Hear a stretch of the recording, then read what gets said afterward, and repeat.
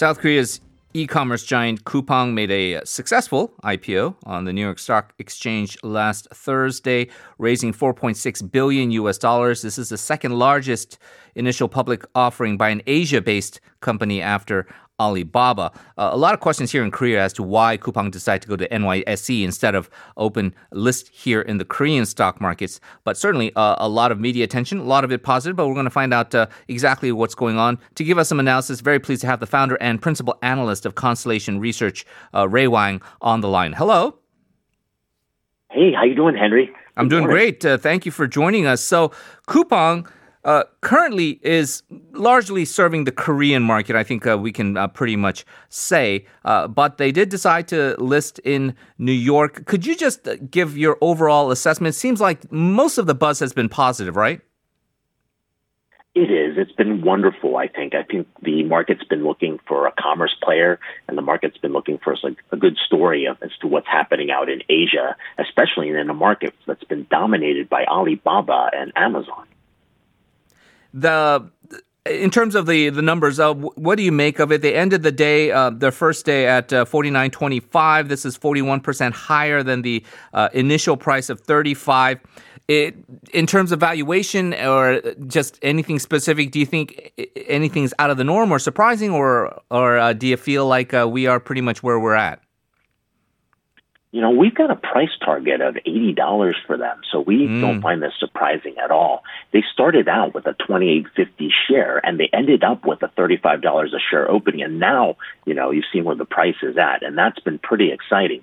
Part of the reason that we're seeing this is, you know, there's a lot of printing of money in the U.S. There's a reflation trade that's going on, and companies are very optimistic as to what happens. South Korea did a wonderful job containing the virus, and of course, the commerce aspects of South Korea are a wonderful market. I mean, this is a big market. It's going to continue to grow over time. There have been a lot of comparisons, both in the Asian context with Coupang and Alibaba and what Jack Ma was able to successfully do and, of course, bring that successful IPO to the U.S. markets.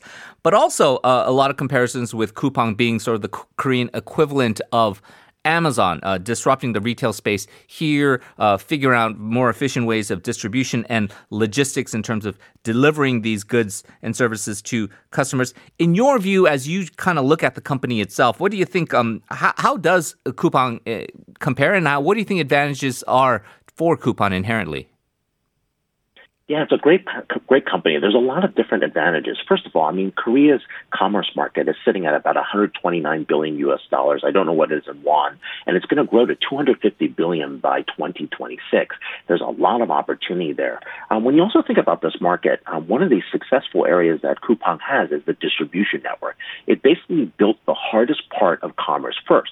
It's not a pretty website. It's not about easy access to mobile. It's not about rocket delivery. That's, you know, nice to talk about. It's the fact that there's, you know, I mean, you've got like 100 distribution centers, 15,000 trucks. These are the hard things to do. And when we talk about this, there's a book I'm writing that's done. It's out in July, called Everybody Wants to Rule the World.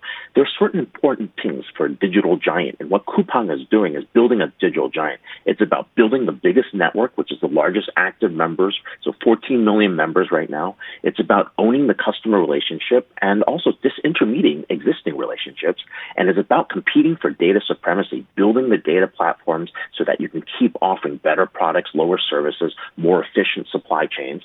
And it's also about digital monetization models. It's not just about commerce. It's about banking and finance. It's about delivery. It's about streaming videos. There's other options here from search, goods, and services. And it's also about entering the market with a long-term growth set.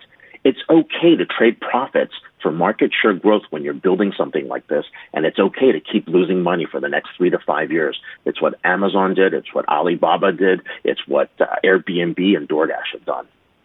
Yeah, very interesting you brought that up, because there's always been that controversy here in Coupang of them constantly being in the red and how they have been not seeking profits at all. It just was a bit jarring, I think, to the Korean mindset in terms of how companies usually try to go about it. But the comparisons to Amazon don't just, end with the logistics aspects of it. just like, as you briefly mentioned, with Amazon, you think of Prime, you think of AWS, you think of a lot of different services, including their streaming. Coupang, likewise, trying to do the same. They have now developed a delivery app, Coupang Eats, which is competing against the likes of Baemin here in the market. They have a new video streaming service, Coupang Play. The expansion, it seems like, in your view, is a positive thing. But is there a case of too many hands in the cookie jar and, being kind of like a sort of jack of all trades but master of none situation? People make that comparison all the time. And when Amazon was just focused on books and it started to sell toys and then it started to sell other things, people were like, stay in your lane. You're not, you don't know what you're doing. But one of the interesting things about when you build a digital giant, it's about getting the largest network and continuing to cross-sell. And this drives down an industry metric known as customer acquisition costs, or CACs. And that basically means what can you sell to another customer easily, given the fact that you now them have as a customer. It's upsell and cross-sell. And then the other metric that's really important is driving down retention rates, because as you add more services customers want, they continue to sign on with you. And then the last metric that we all care about is, revenue per customer, profitability per customer. You have to have a portfolio to be able to do that.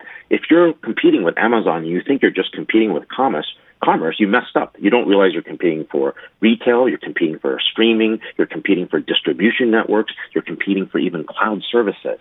And that's one of the important things to learn about this. It's not about a lack of focus. This is completely in focus if you're building a digital giant like Coupang is and what Baum is trying to do.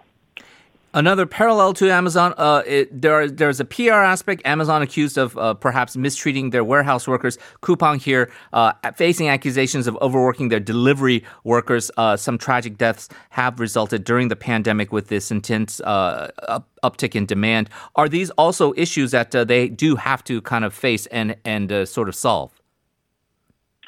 I think yes and no, but let me be clearer to the global audience. When someone in South Korea, as you know, Henry, says that there are severe working conditions, think of that worst case in the U.S. and multiply it by 1.5x, because Koreans work really, really hard. So that being said, if I was competing in the market and I had to fend off digital giants like Amazon with their partnerships with SK and Alibaba, you would need to work even harder to be successful. So I've talked to a number of former and current employees of Baum. He's super focused. He's relentless. He's massively determined. And he doesn't take no for an answer. He's a very tough boss and sometimes comes across as ruthless. But he knows what it takes to succeed, and he's proven it out. Think of the individuals who can get a job that used to work heavy industry. They now can get paid almost $40,000 get benefits, and it's not contract workers. So he's doing something different on the social front, but the chabols used to not care about this, and now they fear him because he's actually doing it. I mean, it helps with the employment situation. So I'd say there's a trade-off, and so far it's a good trade-off. Now, if you're seeing more issues like that, then I think people would be concerned. Less than 30 seconds, but do you think other Korean firms like, let's say, Market Curly, they have a good shot at a U.S. IPO as well? I think they definitely do. And then watch out for a company called Bespin. They're in cloud delivery services. And I think you're going to see that this opens up to the New York Stock Exchange because folks there are a lot more optimistic, and there's definitely a lot more money to invest out there. And it's going to take South Korea all the way in terms of new startups and the Korean startup scene. Yeah. I mean, we've been talking about so many K-dash things so far, K-pop with the emergence of BTS and K-quarantine, and looks like maybe K-IPO might start becoming a thing as well. Typo. Yeah, exactly. Ray Wang, founder and principal analyst at Constellation Research. Thank you very much for joining us. Really appreciate it. Henry, anytime. Take care. Good morning.